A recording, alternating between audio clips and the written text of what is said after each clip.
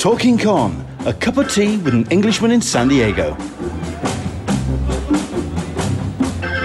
Season 7, Episode 19. Julia and Eric Lewald.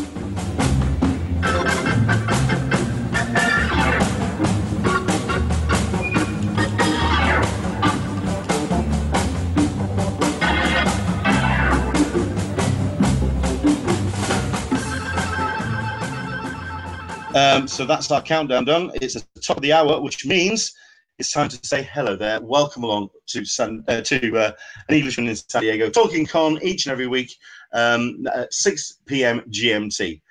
I say that because I would usually launch into my my usual spiel of 10 a.m. Pacific, 1 p.m. Eastern, except the Americans, those crafty swines, they've had their clocks go forward, which means they've had an hour stolen from them criminally.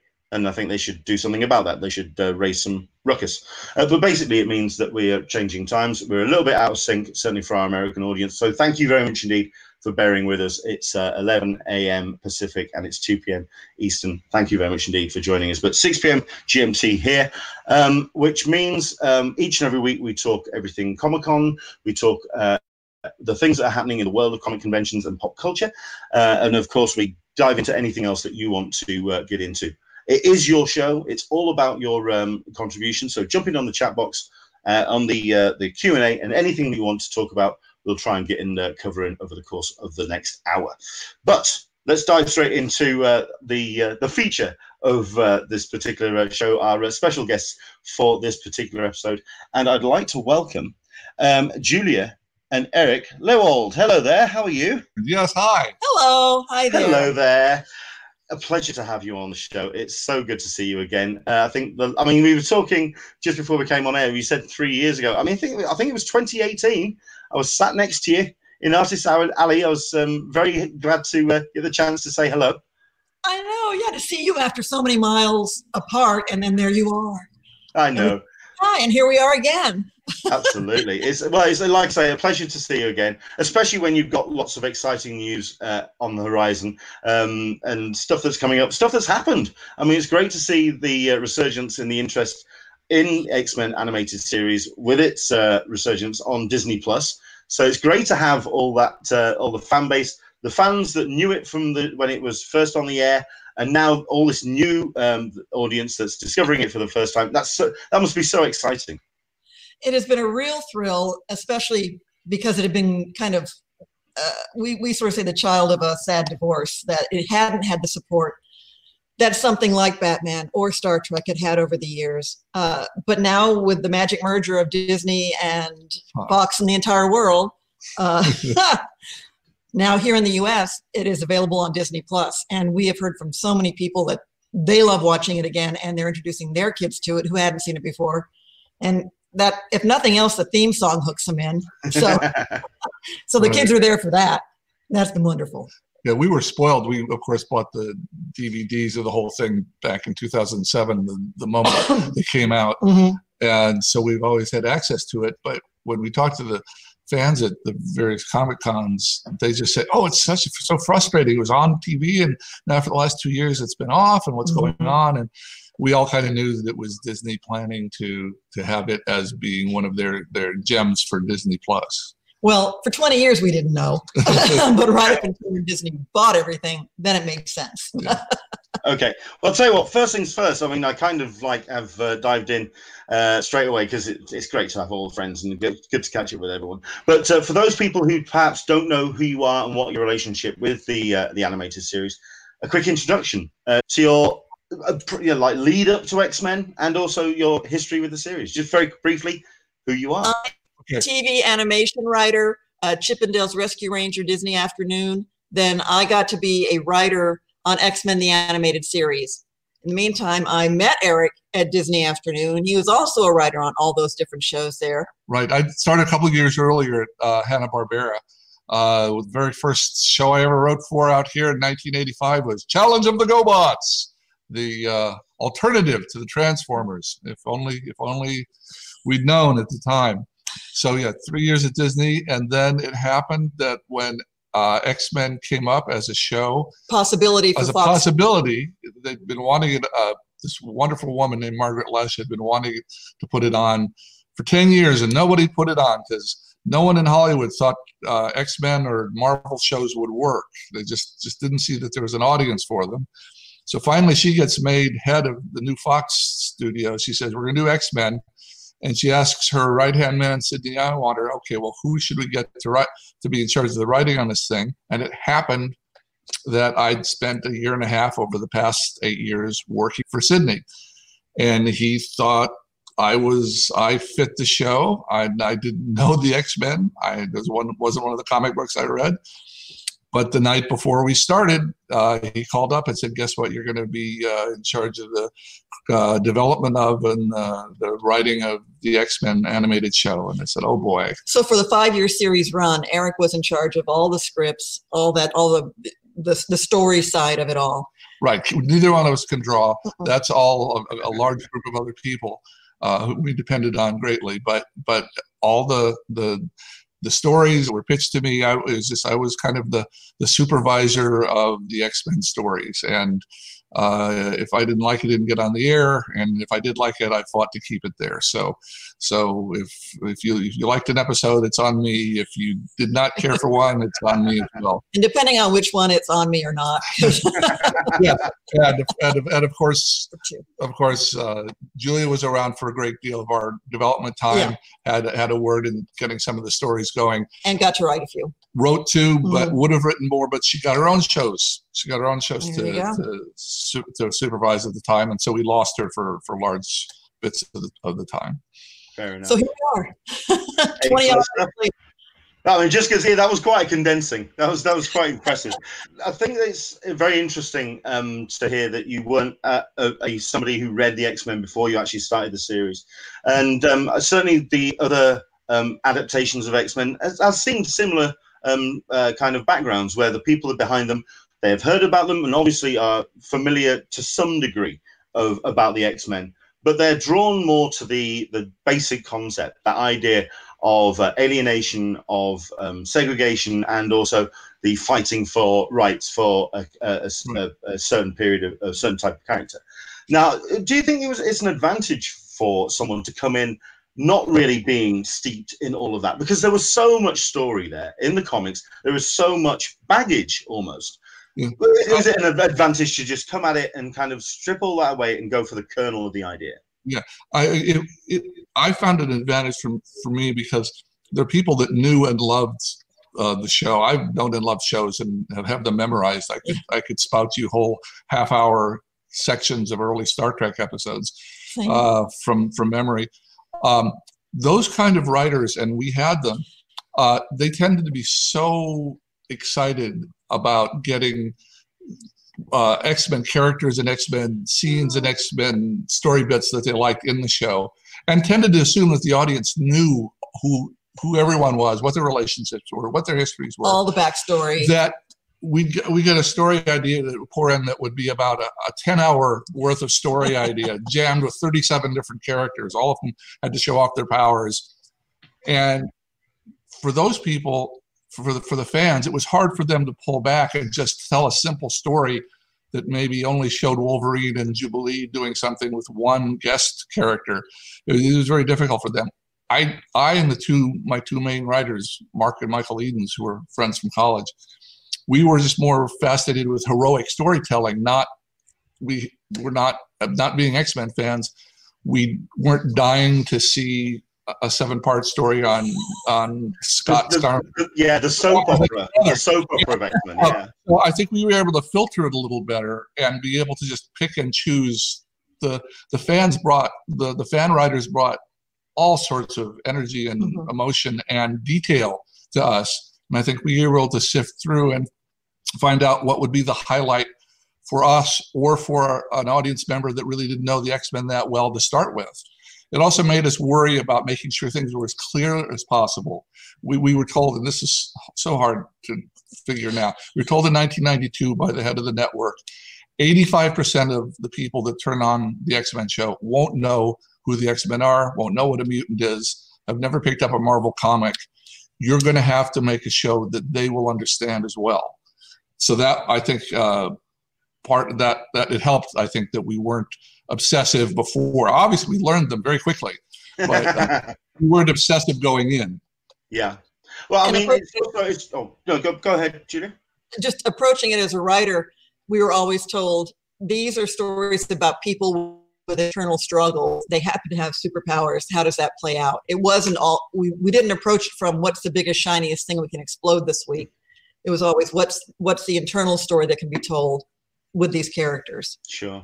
I mean, I think it's also testament to yourself and the writing and the way that you developed the show, that you did in fact also like envelop some of that soap opera, as well as kind of getting to the nugget of the story. You also brought some of that big world of the X-Men to the episodes, and I think that really did make the animated series stand out amongst the shows that were out there at the time. I mean, what was the reaction to from the fans once the show came out? Were they just glad to see an X-Men series on the air?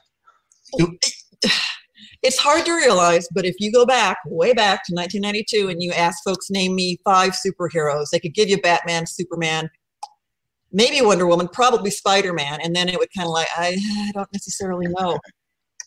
But so the question of trying to introduce the X-Men to the world, we were dealing, what was that great line? Margaret Loesch, before she became president of Fox Kids, had tried to pitch Fox Kids to every network in town. They wouldn't buy it, but she would come in with some figure about. She said, yeah, they said that 1 to 3 million people would read an X-Men comic during the course of a week, and she could guarantee that audience. And the network people said, well, we need more like 6 or 7 million. Yeah, so sorry, but as to the fans, it was so different back then, before the internet, that we didn't have any sort of pressure before. It took us. We started working in February, and the show really properly premiered in the following January. 93. So that's 11 months. During that 11 months, we got pressure from money people, and pressure from merchandisers, and pressure from Marvel, and pressure from all sorts of creative people. But the fans weren't really aware of what we were doing, because they weren't getting early scripts or recordings, today they'd be on top of it every minute. But so we had the absolute luxury of doing the show we wanted to do, and then seeing what their reaction was. And within a couple weeks, in January, it was the #1 show on TV. We were really not expecting that. I mean, we had all been let go. Every one member of the creative team had been let go because the network thought, well, this is going to go 1 season and die. That's right. And so when it got this immense response, they of course had to scramble and hire us back. Not everybody was available because everyone had been out looking for new work. We've been working on other things for a few months, but it was a bit of a shock. We thought we'd done our best work, but you never know if audiences will respond or not. So one story, I don't know if it translates internationally, but here in the U.S., the U.S. Postal Service has these large boxes, sort of creamy white plastic boxes that they fill with mail to carry around. That's kind of standard here. They weigh about 30 pounds. And you could hold a couple hundred letters. So I went to Fox Kids one day on business and asked the gal Charlotte Fullerton, who then was working at the Fox Network, she herself now an accomplished writer, and just said, are you getting any kind of feedback? Because all we would get would be the weekly faxed. We get the weekly ratings that were just clipped and sent to us. And she said, oh, yeah, well, okay, come here. Took me in the hallway, and there was a box, and it was full to the brim. And then it was stacked all the way up with boxes, and they were all the way to the ceiling. All the way to the ceiling, all the way down one side of the hall, and all the way back. And she said, these are all for X-Men. These are kids writing in, and they love X-Men. And that was the first time I quantified it visually, because back then you had to get a stamp, you had to get an address, you had to write on purpose, to express what you wanted. And that amazed me. It just blew me away. Because probably for the other 8 or 9 shows they had going at the time, there was maybe 2 or 3 boxes off in a corner. The entire hallway was X-Men letters from fans begging to know more about it. Because, there's something that I've been really excited to see is how you've taken to the convention circuit and you've really kept the fire alive over the years. The fandom as I mean, the fandom's always been there. I mean, the fact that they showed at your panels and they've been very passionate, and you've seen them eyeballs right there in front of you.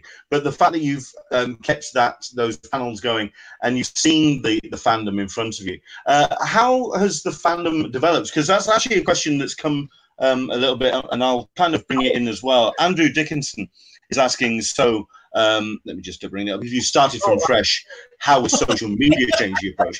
But I mean, I think also how's the fans developed, and how's the whole thing changed ever since the show came off air? For me now, because I'm the one who runs our Twitter feed, X-Men TAS, for the animated series, I hate to say it, but I'm grateful that we are not currently live, because we can only talk about the show that was made. We can't change anything because someone got mad. We can't do anything different because it makes someone unhappy. We can just talk about how it was, and if you liked it, great, come on in, we'll chat some more. You know, that's kind of how our world right now. I got to admit, it can be kind of scary how unpleasant the internet can be, and I think that's a shame. Because heck, you know, back with current with current projects, with current anything, I think it's wonderful that folks can find each other fan-wise. I think that's huge because, you know, again, way back years ago, you couldn't just sit down at a desk in your home and say, anybody else in the universe out there like the same things I do? Now, you were just alone liking the things you liked. You didn't know if anybody else was out there. Now you can sort of create your own tribe, which is great. But in terms of how you would handle it now, that's an interesting question. Yeah, it's wonderful to see. I mean, the people say that are about 40 now that may have been 12. Oh, age-wise. Yeah, that were maybe 12 when the show came on. But we're seeing an awful lot of younger people, not just the children of the 40-year-olds, but younger people who have now seen the entire series and love it in the same kind of way. And that is really heartening. It's really humbling because we're big pop culture fans. We've watched hundreds of television series over the years, and there are 3 or 4 that stay with you your whole life. Mm-hmm. It's like your favorite music, your favorite band, and to be that for some people is really a stunning thing. We didn't realize that until we got to the cons. Correct. And we talked to people one-on-one, and they said, no, you don't understand. This is my show, and it's my 3 best friends show, and it's now my children's show. And in a way that, say, you know, when we met, she was from Texas, I was from Tennessee. We met out here in California. Someone made a reference to the original Star Trek series, and we started, you know, quoting scenes to each other. Oh, you think you know? Oh, Star you think Trek. you know? You think you know? 1966 through 1969 Star Trek. And this was pre-internet. You couldn't look it up. You had to know it. Yeah. You couldn't fake it with Google. You had to have seen it 7 times. Right. You know, right after dinner in syndication. Yeah. And memorize. I think I'd be able to pull that off with Next Gen. I think, yes, I would need a Wikipedia for the original series. I mean, I watched it and I was a fan of the original series when it was on. But through the mists of time, I think I would need a Wikipedia page open somewhere. But you see, that's the joy of it now. You can have a Wikipedia page. You can find this stuff out. But again, as far as what would happen now, And another thing that is really very satisfying to us, you know, we've each worked on over 40 different shows, and good, better, and different. Some of them, you know, we're quite proud of the work we did. Some of them didn't work out well. But you always give it your best shot. Even ones that maybe perhaps 30 years ago we thought had a real spark to them. Sometimes they don't age well. Sometimes they date. And a number of shows that we enjoyed when we were children, if we watched them now, oh my God, did I really fall in love with that? But for whatever reason, and it's a magical unknown to me, for whatever reason, people can look at a 1992, 93, 94 X-Men episode and feel it's contemporary and not feel like, oh, well, this is an old 90s thing. That I'll look at it as a curiosity, but I could never get involved in it because it's so dated. It hasn't happened. Well, I mean, that kind of is represented by the success of it on Disney Plus. The fact that it is something that still holds up against contemporary animation. Yeah. You know, and again, look, the budgets were tight. Yeah. The time was short. You know, the train had already left the station by the time this show got on its feet and running. But in spite of those things, it still resonates with people, I think, in a really magical way. And I'm thrilled about that. I'm thrilled to have been a part of something that has that kind of heart for people. That means the world to me. Sure. I mean, you do have that strong presence on social media, and you do have those. You do. I mean, there's that definite communication, that two-way support, and that real love for the show that's represented by your account. But certainly at the conventions as well, you have the fans that come to see. But when it comes to you and cons, did you go to conventions when you were developing the show and when you were developing your other shows, or was it something that you kind of got into once the show had gone? What was your convention? It's more now. It's more now. We went, a bunch of us from Fox, including the head executives, went when the show was a #1 hit there early on. I can't remember, it was 93, July 90, August, July 93. Right, and so it had been successful for most of a year and was a kind of a phenomenon, and I'd gone to them occasionally to enjoy other shows, like, because San Diego was not that far from LA and it wasn't as overwhelming an experience back then. Yeah, and we're fans. But we're not huge. We hadn't been big con-goers until we realized it was about to be the 25th anniversary in 2017. 2017. And I was in the middle of writing the book about the making of the show, and realized that would be a you know, it's one thing just to say, well, we got a couple writers and a couple artists from the show, we'd like to talk about it. Okay, well, that's interest level 1. But we also have a definitive history of the making of the show here, where we interviewed 36 people and have lots of like fun art in it and whatever.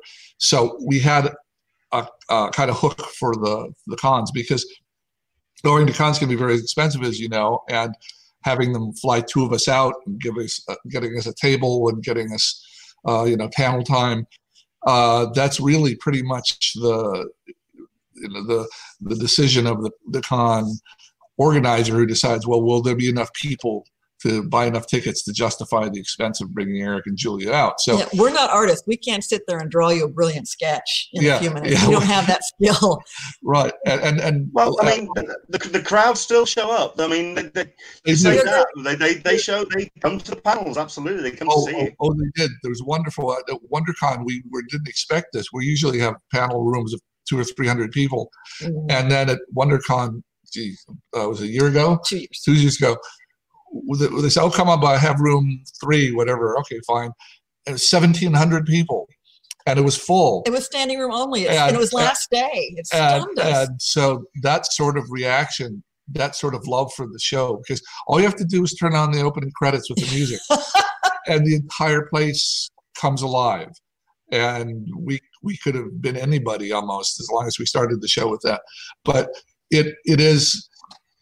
There have been great affection coming out of the fans, and to be honest, in 2 years of doing this pretty consistently, about once a month, we haven't had one squirrely, trollish question from the audience. I know it's hard to imagine, but we haven't been beaten up by people that want to, why didn't you do it this way?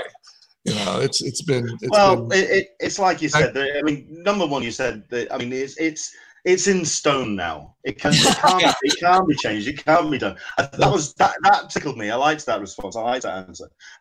But it does make so much sense. What are the kind of questions that do get asked the most at panels? Usually, who your favorite characters are and what your favorite episodes were and why. And is there something you weren't allowed to do? Yeah. Right. Okay. We can answer that one here if you're interested. By all means, go ahead. So we were, as writers, we were always told, you do not write down to your audience. You write up. You know, you're not writing down to kids. You write up. So that was very liberating. By this one set of executives, everybody else in Hollywood says make it dumber and sillier because you're trying to write this for children. By the end of the first season, again, we didn't think it was going to go past that. But when it came time to start thinking, well, what do you do for season 2? Right. Then Eric got the bright idea. Yeah. End of season 1, Scott proposes to Jean on the beach, and yes, they're going to get married. It says it's going to be difficult. You know, we're mutants. It's going to be a hard life ahead, and I wouldn't have it any other way. And the kiss, and so over the break, when we finally heard we're going to be hired back. So what was the first thing? Oh, I know what we should do. We should start out the season. Jean's 7 months pregnant. They're married. You know, they're married, and she's 7 months pregnant. She goes around fighting bad guys. And they're going to have a double mutant child that's going to have certain problems. It just seemed like a natural thing. We just had 2 children. My head writer, Mark Edens, had just had a baby. We said, oh, this is perfect. This will fit.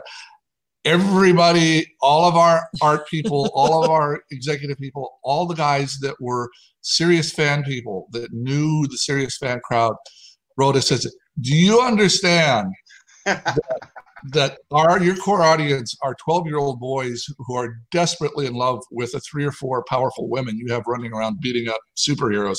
They do not want Jean to remind them of their pregnant mother. In spandex. Fighting bad guys. And Marvel wasn't keen on that. And Marvel wasn't keen on it either.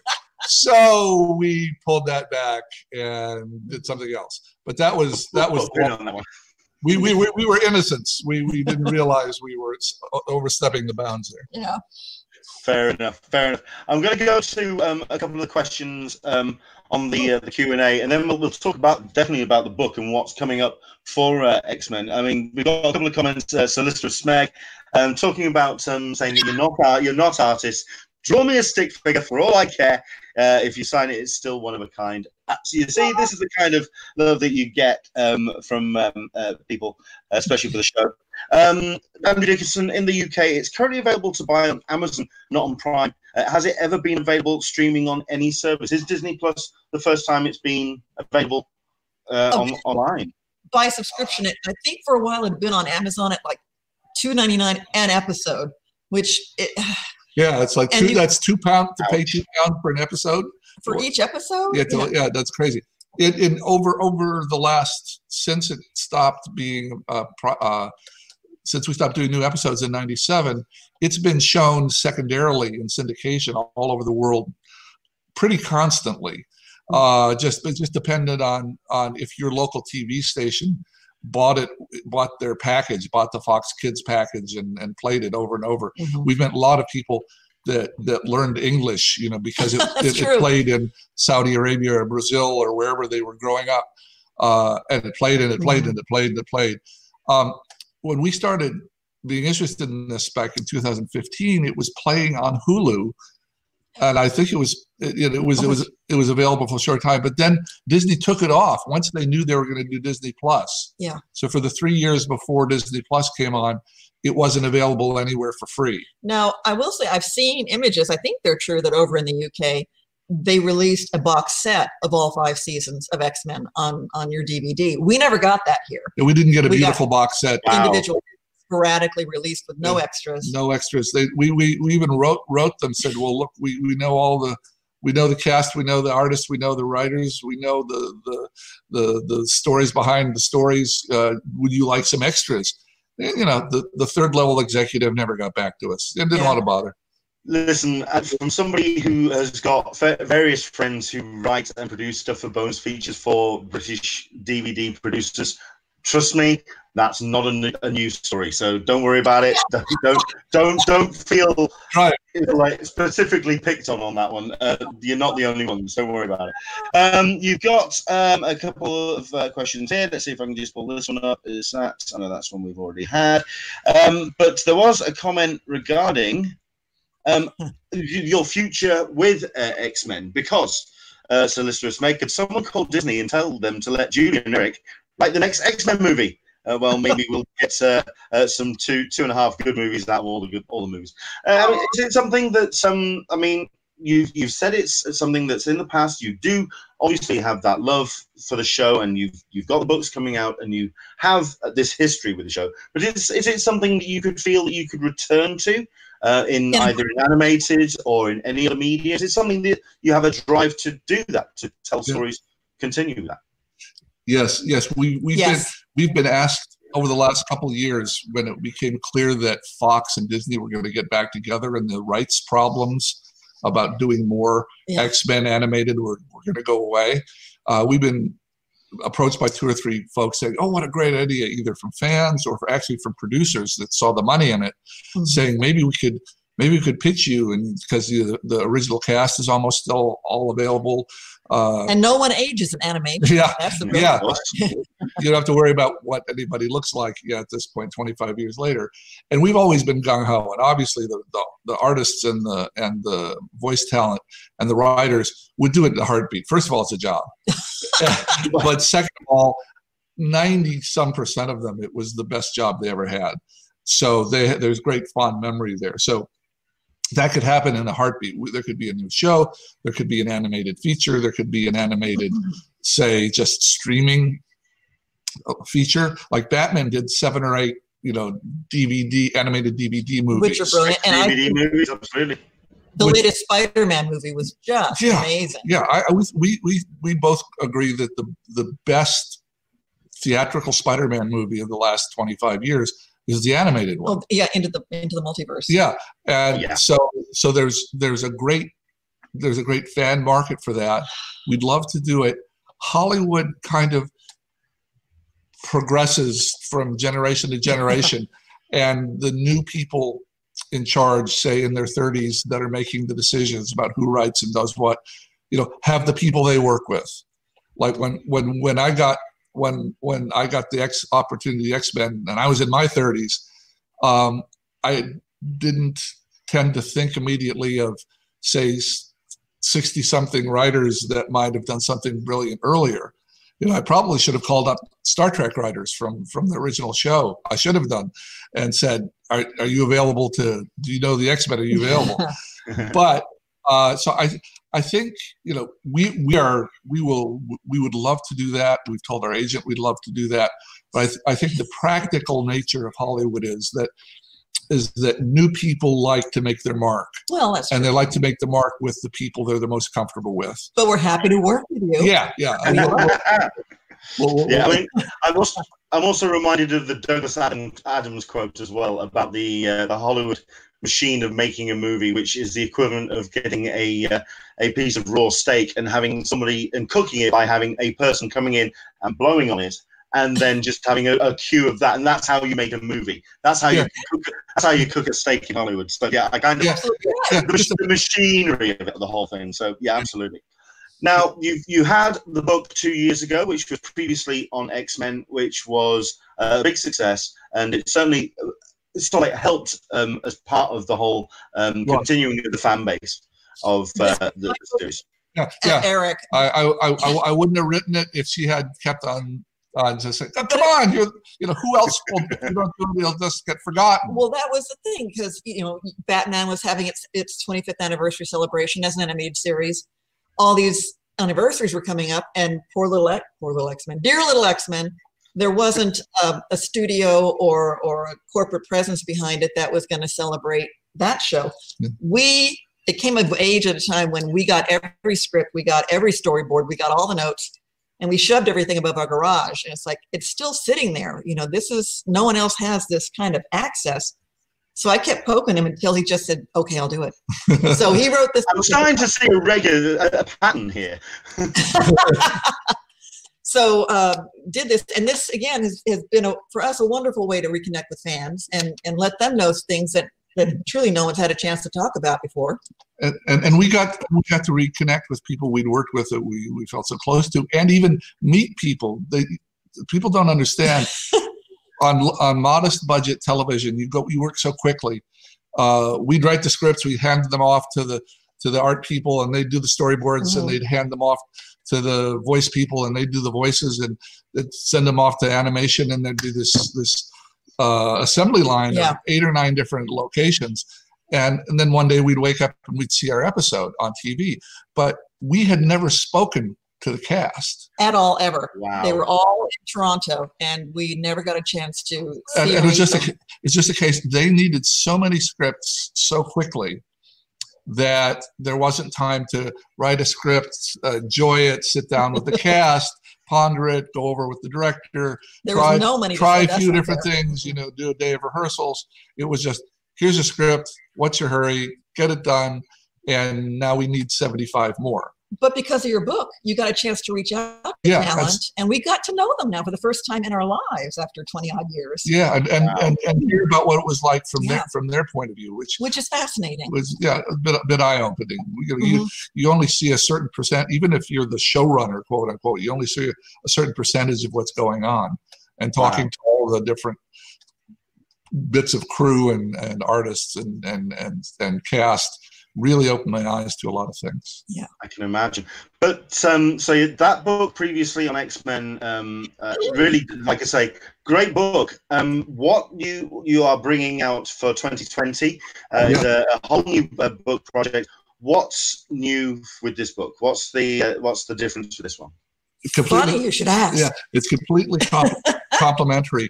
This book was 210,000 words of history and anecdote, and who saved the show from Crisis A, and what it was like voicing Wolverine, and all sorts of personal things. And it being a fairly low budget publisher, and without Marvel's backing, there's no color art in it whatsoever. What little bits we put in were, say, storyboard panels. And but so this was the history of the writing and the making of the show. This is the personal history where everyone in the show opens their hearts about what it was like to make the show. Called previously on X-Men, the making of an animated series. And what went right and what went wrong. The new one is a coffee table book. It's an art book. Oh, it's gorgeous. And it's larger. Gorgeous. It has Marvel's participation from the beginning. Marvel reached out to us because of Eric's work on this book, and so are you interested? Yes, so we got the phone call. We've done this book without their permission, and we got an email saying, "Hi, I'm head of Marvel's merchandising and licensing and merchandising, and I just read your book, and we thought, oh, well, here comes the lawsuit." Yeah, shut it down. Shut it down. And they said, no, everybody in the office loves it. We just think that now that Fox and Marvel are getting together, we should do the big art book that you couldn't have access to the art. Oh my God. So that's what we've been doing for the last year. And if you like the art, you're going to love the book. Because dear God, we found some sources. And of course, it's a challenge finding old, say, art, say, cells and original art material from things that were done 25, 28 years ago. That wasn't meant to be permanent in the first place. These things weren't stored It's hard to tell fans that traditionally they just would throw away the hand painted artwork from the show, the art of the cells or whatever. And again, this show was 25, 30 years ago, so that was how they did it. They didn't maintain stuff like they did now. But luckily, enough collectors and enough people that, artists that held on to things, and we were able to really piece together. There must be a couple thousand images. I tell you, because we're having to catalog and caption them all right now. We are at the tail end of our of our work on that, and we're very excited. It's coming out with Abrams. You can look for it on Abrams Books website, or you can look for it on Amazon. And currently, X-Men: The Art and Making of the Animated Series. It's us, so some of the stories are the same not the same stories, but we're telling the same story about the making of the show. Yeah. But this is a completely different angle on it, and it's just it looks amazing. Maybe has 10% of the amount of text the previous one did. Right. And this is more focused towards what was it like to have 300 pounds of art material that you have to send over to Korea and hope it all gets put together properly. And how do you take the design that's static on a comic book page and then turn it into something that plays on an animated TV show? All the major artists, Will Mineo, Larry Houston, Rick Hoberg, Frank Brunner, Frank Squillace, Mark Lewis participated in this. And it's just amazing. And we talked to them about their work, but also 3 of them gave us original material. Larry Houston, producer director, and Rick Hoberg did the 2 covers, the front and the back cover with the new original X-Men art. And Will Mineo did a splash page of new art as well. So who was like the guy was the supervising producer and kind of father of the whole project.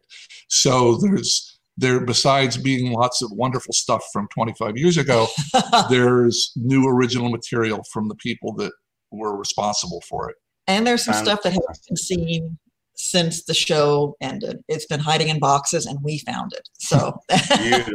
Beautiful. How far is it away in production in terms of actually? Have you actually had one in your hands yet? We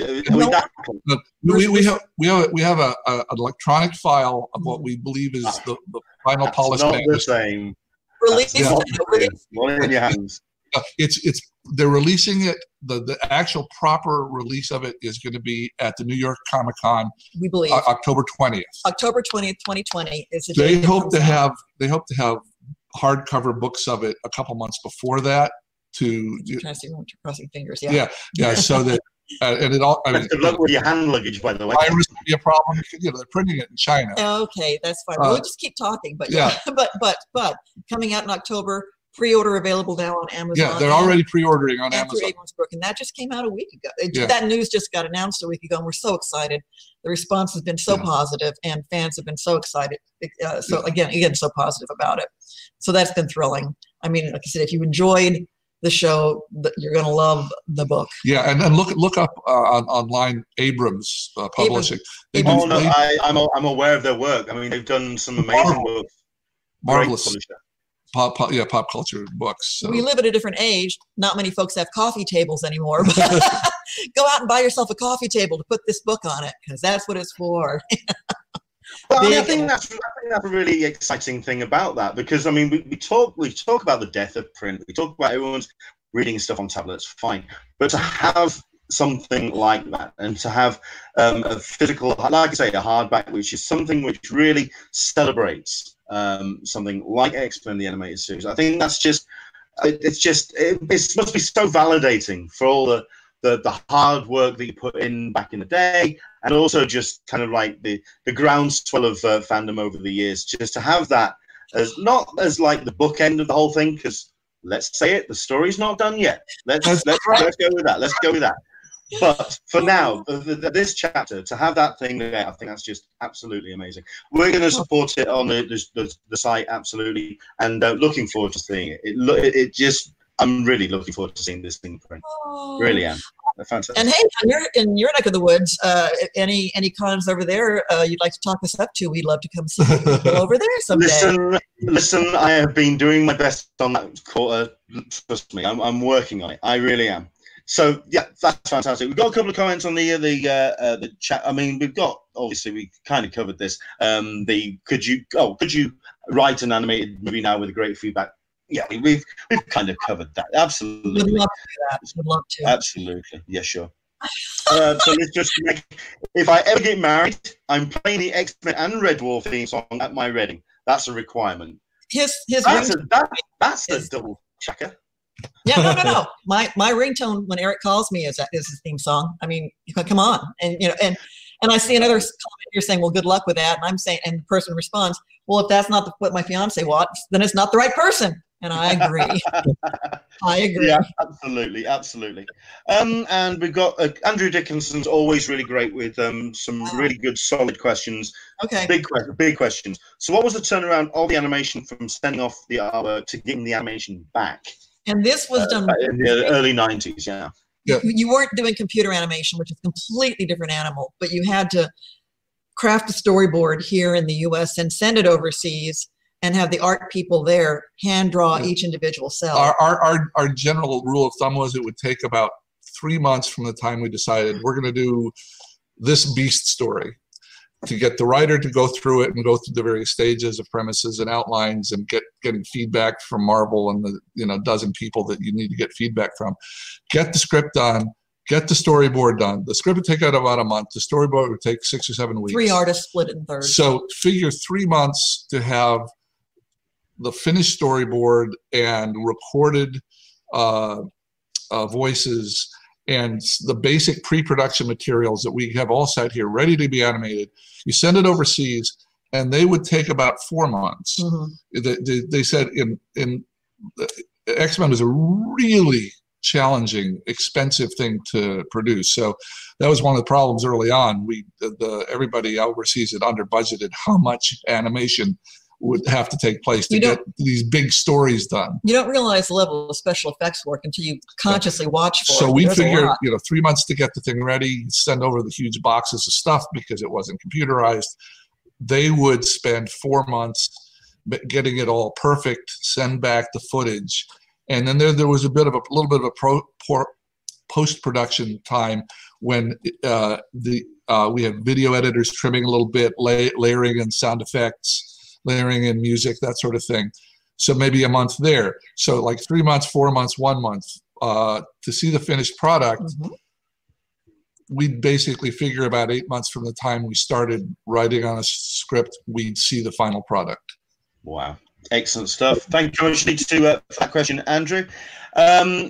I think we'll just, he also just pointed out this as well. I mean, this is the kind of thing that Andrew just kind of spot about the whole business of the DVD set over here in the UK. He's just checked £199. Yes! That's not cheap. That's not cheap. However, that being said, we can now see it in nice, beautiful high def on Disney Plus. It comes out over here in March 25th, I believe. It's available in the States. We can enjoy X-Men, the animated series. It's a joy to have it and available on a streaming service. It really is great to have it. It's great to have it back. Let's go with that. It's great to have it back. Yeah.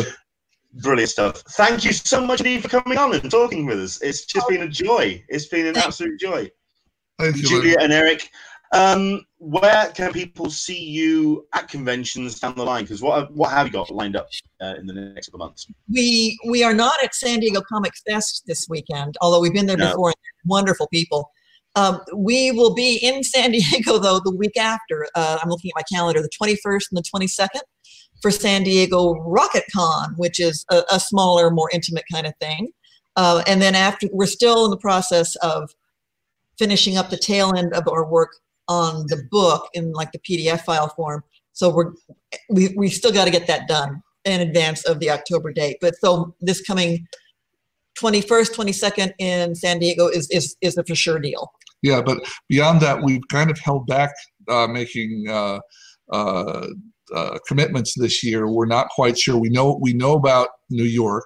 We hope. October. Fingers crossed. Yeah. Well. If they hold New York Comic Con, we'll be there. I'll be there. Well, we're going to get into that conversation next. So yeah, we believe that Marvel and Abrams, they're planning to have a presence at San Diego in July at the Comic Con.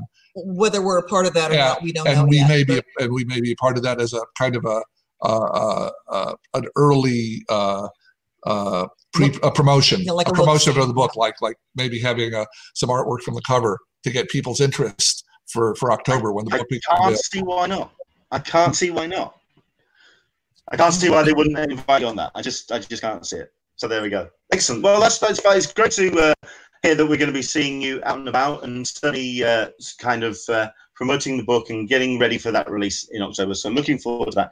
I want to finish on this regarding that statement about how much it was for the box set or the collected set here in the UK. We'll finish on this. Still worth it. Still worth it. So there we go. Listen, it's been a pleasure to talk to you. Thank you so much indeed for coming on. One more time, where can people find you online and follow the release of the book and also follow what you're doing? On Twitter, we are at X-Men TAS, which has been my abbreviation for the animated series to make the distinction. So X-Men TAS, which is also from Star Trek TOS, the original series. That's my we have a website that is undergoing massive upgrades and renovations, and that is xmentas.com. And we are on Instagram, not nearly as much as we should be. And we have a page on Facebook, previously on X-Men. So please find us. It's the more the merrier. And then the book's available on Amazon. It's also available from the publisher directly. If you get it from the publisher directly, well, it's difficult in Europe because it's or outside of the U.S. because it costs so much. But through Amazon Print on Demand, you can get copies in overseas of previously on X-Men. I'm coming to the States and buying mine. I'll come over and get mine. If it means me coming over to the States and getting my copy, I'll come to the States and get my copy. We'll do that and take you out for a cup of something. All right. I am down with that. Excellent stuff. Julia and Eric, thank you so much indeed for your time, and congratulations on the book, and congratulations on all the celebrations with X-Men on Disney Plus. Thank you very much indeed for coming on. Thank you. Wow, that was awesome. There you go. That was Eric and Julia. Do check out X-Men on Disney Plus because it is a great series which still very much holds up. I mean, we're talking about the special effects and the way that the series kind of develops with its animation style. It just looks amazing. And I'm looking forward to seeing it certainly on that high-def setup. So there we go. Excellent. Right, we're going to move on because we've got less than 10 minutes or so to go because we have Dan, who's joining us from San Diego Comic Fest. Hello there, sir. How are you? I'm good. Can you hear me okay? We can indeed. Tell you what, I'm going to put you full screen so we can see exactly where we are. We are in, by the looks of things, is it the dealer's room? Yes, this is the dealer's room, so I'm just kind of wandering around. What we're looking like for a Sunday, because obviously the Quiet Day, there's a familiar face. Yep. So it's been, yeah. Oh, sorry. I mean, you've been to the San Diego Comic Fest for the last couple of years now. It's a show that has been growing. Hello, Mr. Sienkiewicz. Good to see you. So, yeah, I mean, how is San Diego Comic Fest this year? How's it developed for 2020? Well, with all the bigger guests they have this year, like Sienkiewicz and Wolfman, it seems to be more crowded, more or busier than it has been the past few years because of the big name guests that they brought in this year. Excellent stuff. I mean, I know that you've been to a number of the panels this year, and you've been checking out what needs to be to the presentations and stuff. I mean, how has the show evolved and developed? Is it something that's still keeping that very feel, or is it something that is starting to evolve and develop? It still has the same feel that it has the past few years, with smaller panels, more focus on comics and the industry than opposed to Comic-Con, which is more entertainment-based for a lot of the panels, as well as comic-based. I am quite liking the comment that Mr. Blue Message is with. The carpet is very Shining-esque. Yes, it is. We've heard that about that. Excellent stuff. So, highlights for you so far in terms of what's been seen? The Marv Wolfman panel was great. The Bill Sienkiewicz Spotlight panel was terrific. The Mandalorian trial yesterday, trying to figure out if Mandalorian can keep the child or he has to go to family services, was a very fun panel because they had real law students as well as a real judge from the LA Superior Court system presiding over it.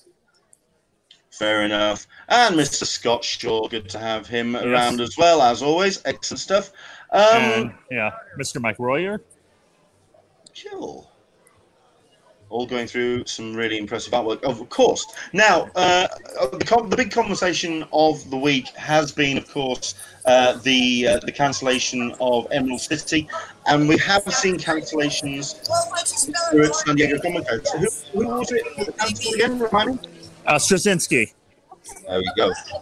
Michael Straczynski, who was a guest of honor. So this wasn't a small guest. This wasn't something that just kind of. This was a major section of the programming. How's that affected the show? I mean, one guest. How did it affect the show? No, I mean, he did have a few panels scheduled, and he was going to be on a couple other panels, so they just kind of canceled his panels and realigned the panels that he was going to be a part of. Fair enough.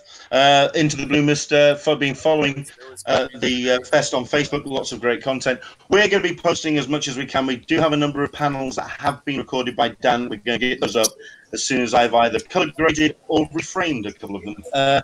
Bear with us on that. So, yeah, we're going to do what we can to get those up. Now, yeah, so Lister Meg has corrected me. Emerald City Comic Con was postponed, not cancelled. You're absolutely right. It is going to be going through until the summer. In fact, I'm just going to talk to camera very quickly while Dan's loiters at the back of the panel. We are, in the next couple of weeks, we will have an interview with Mike Armstrong from Repop. He's going to be talking about the postponing. He's going to be talking about that decision that Repop took to postpone Emerald City Comic Con.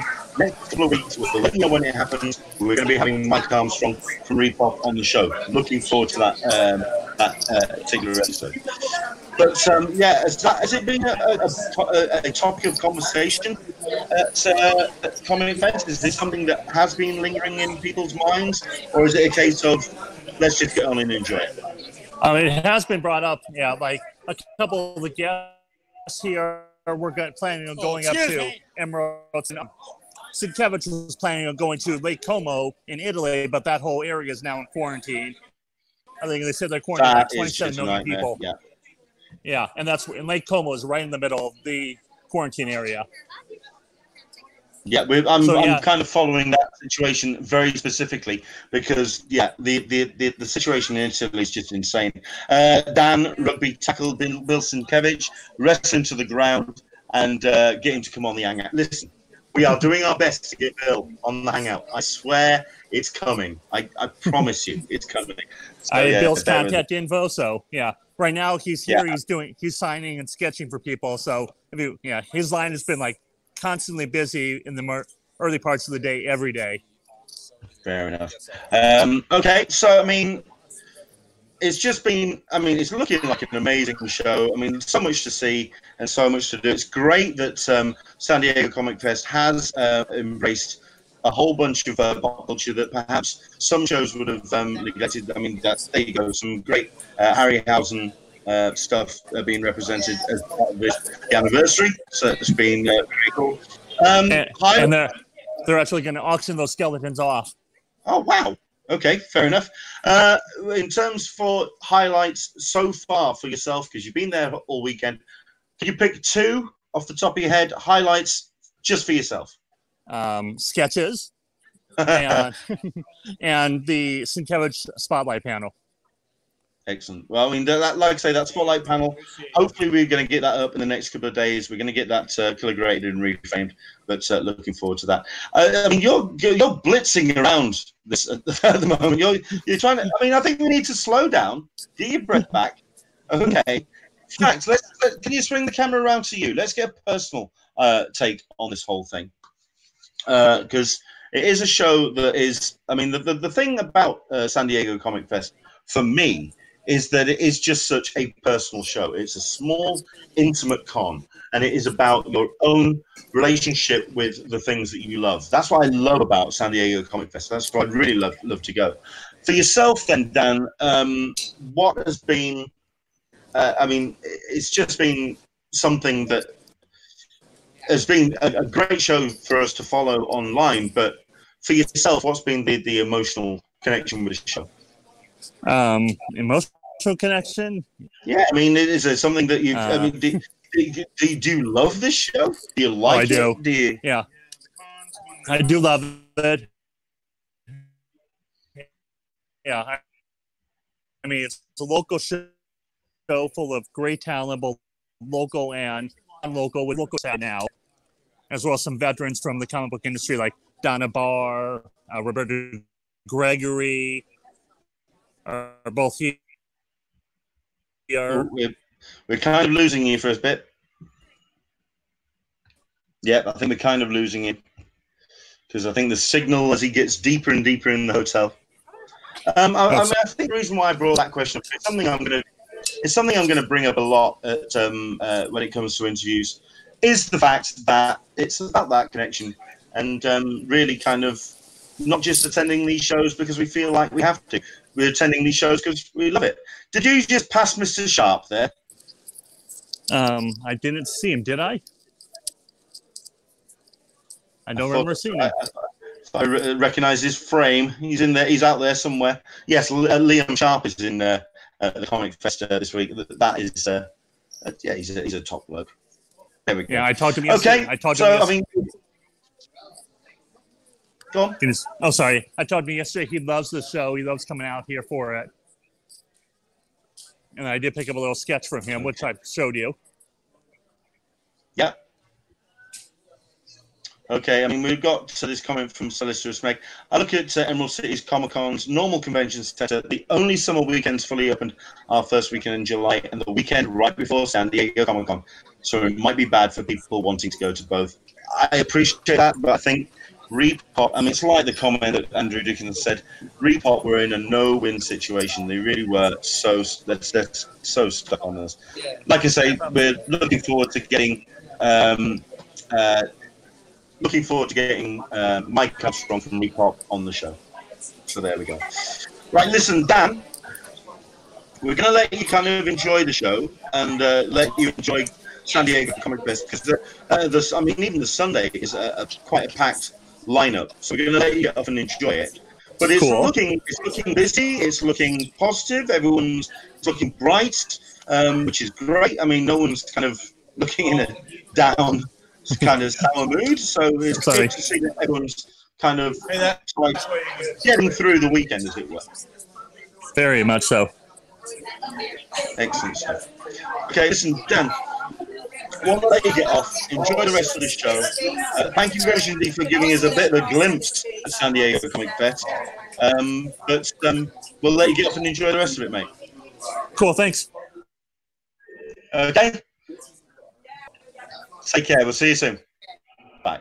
So there you go. Dan Berry has been bringing us a lot of content. He's been taking loads of pictures and he's been filming a lot of the panels. Like I say, going to try and get those up in the next couple of days. Really wanting to share with you the Sienkiewicz Spotlight, the Liam Sharp panel. The guy's always a good draw. He's a good fun panel host, panel subject. And you got T. Davey Shelvin as well, who's the panel host for a couple of the shows at Comic Fest. So the guys, they know what they're doing. Right, so there you go. I'm being pestered by a cat that I think wants to get fed. So I'm going to get off and let you enjoy the rest of your Sunday. The highlight of today, obviously, was that great chat with Eric and Julia. I hope you enjoyed that. Really appreciated them coming on the show. And yeah, that's the kind of thing that we want to try and bring you more of as we get closer and closer to San Diego Comic-Con. We do have some great guests lined up, and we'll try and announce some of those in the next couple of days. Yes, we are looking forward to getting Bill Sienkiewicz on the Hangout. He does keep saying he's going to look at his calendar. We'll see what we can do about that. And Billy Tukey as well, wanting to talk to him. That's going to be a slightly different conversation. I want to talk to him about some big picture stuff, especially when it comes to the comic industry. So Billy Tukey, hopefully going to get him on shortly. This is a good point, and it's a comment from Toby Tolino, hoping WonderCon isn't going to fall victim to Germophobia 2020 like Emerald City Comic Con has. Right, I do want to cover this very, very briefly before we do wrap up. Coronavirus is the big disease du jour. It's very much a thing which is being covered, certainly by the world media, and exploded out of some very serious proportions. When you see headlines of supermarkets with toilet paper being hoarded by people, the fact that you're seeing hand sanitizer going up by 600% on Amazon, it's just a ridiculous situation.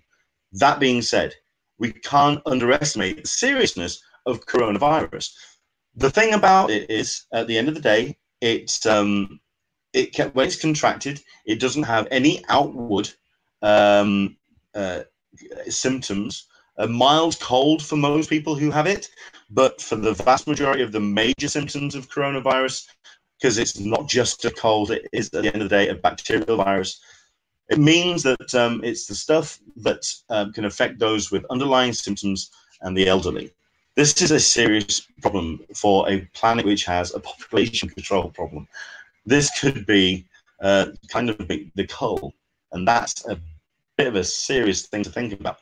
This is your parents, this is your grandparents, but we could be bringing that to them by going to shows like Emerald City, and this is why the gatherings of large people have been curtailed.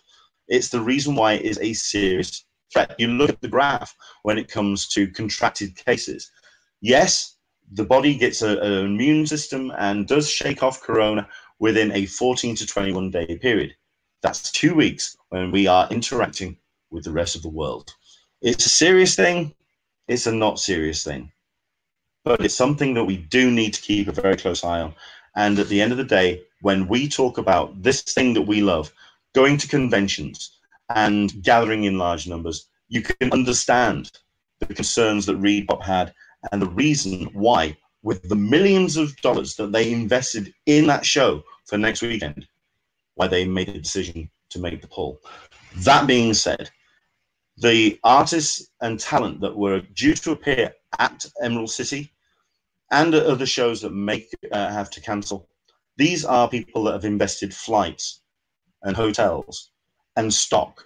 And for as independent comic producer, or for anyone really in the comics industry where there is no money, that can be a real serious problem, and that could absolutely lay someone low, not health-wise, but just generally when it comes to their running of their business and the ability to make comics.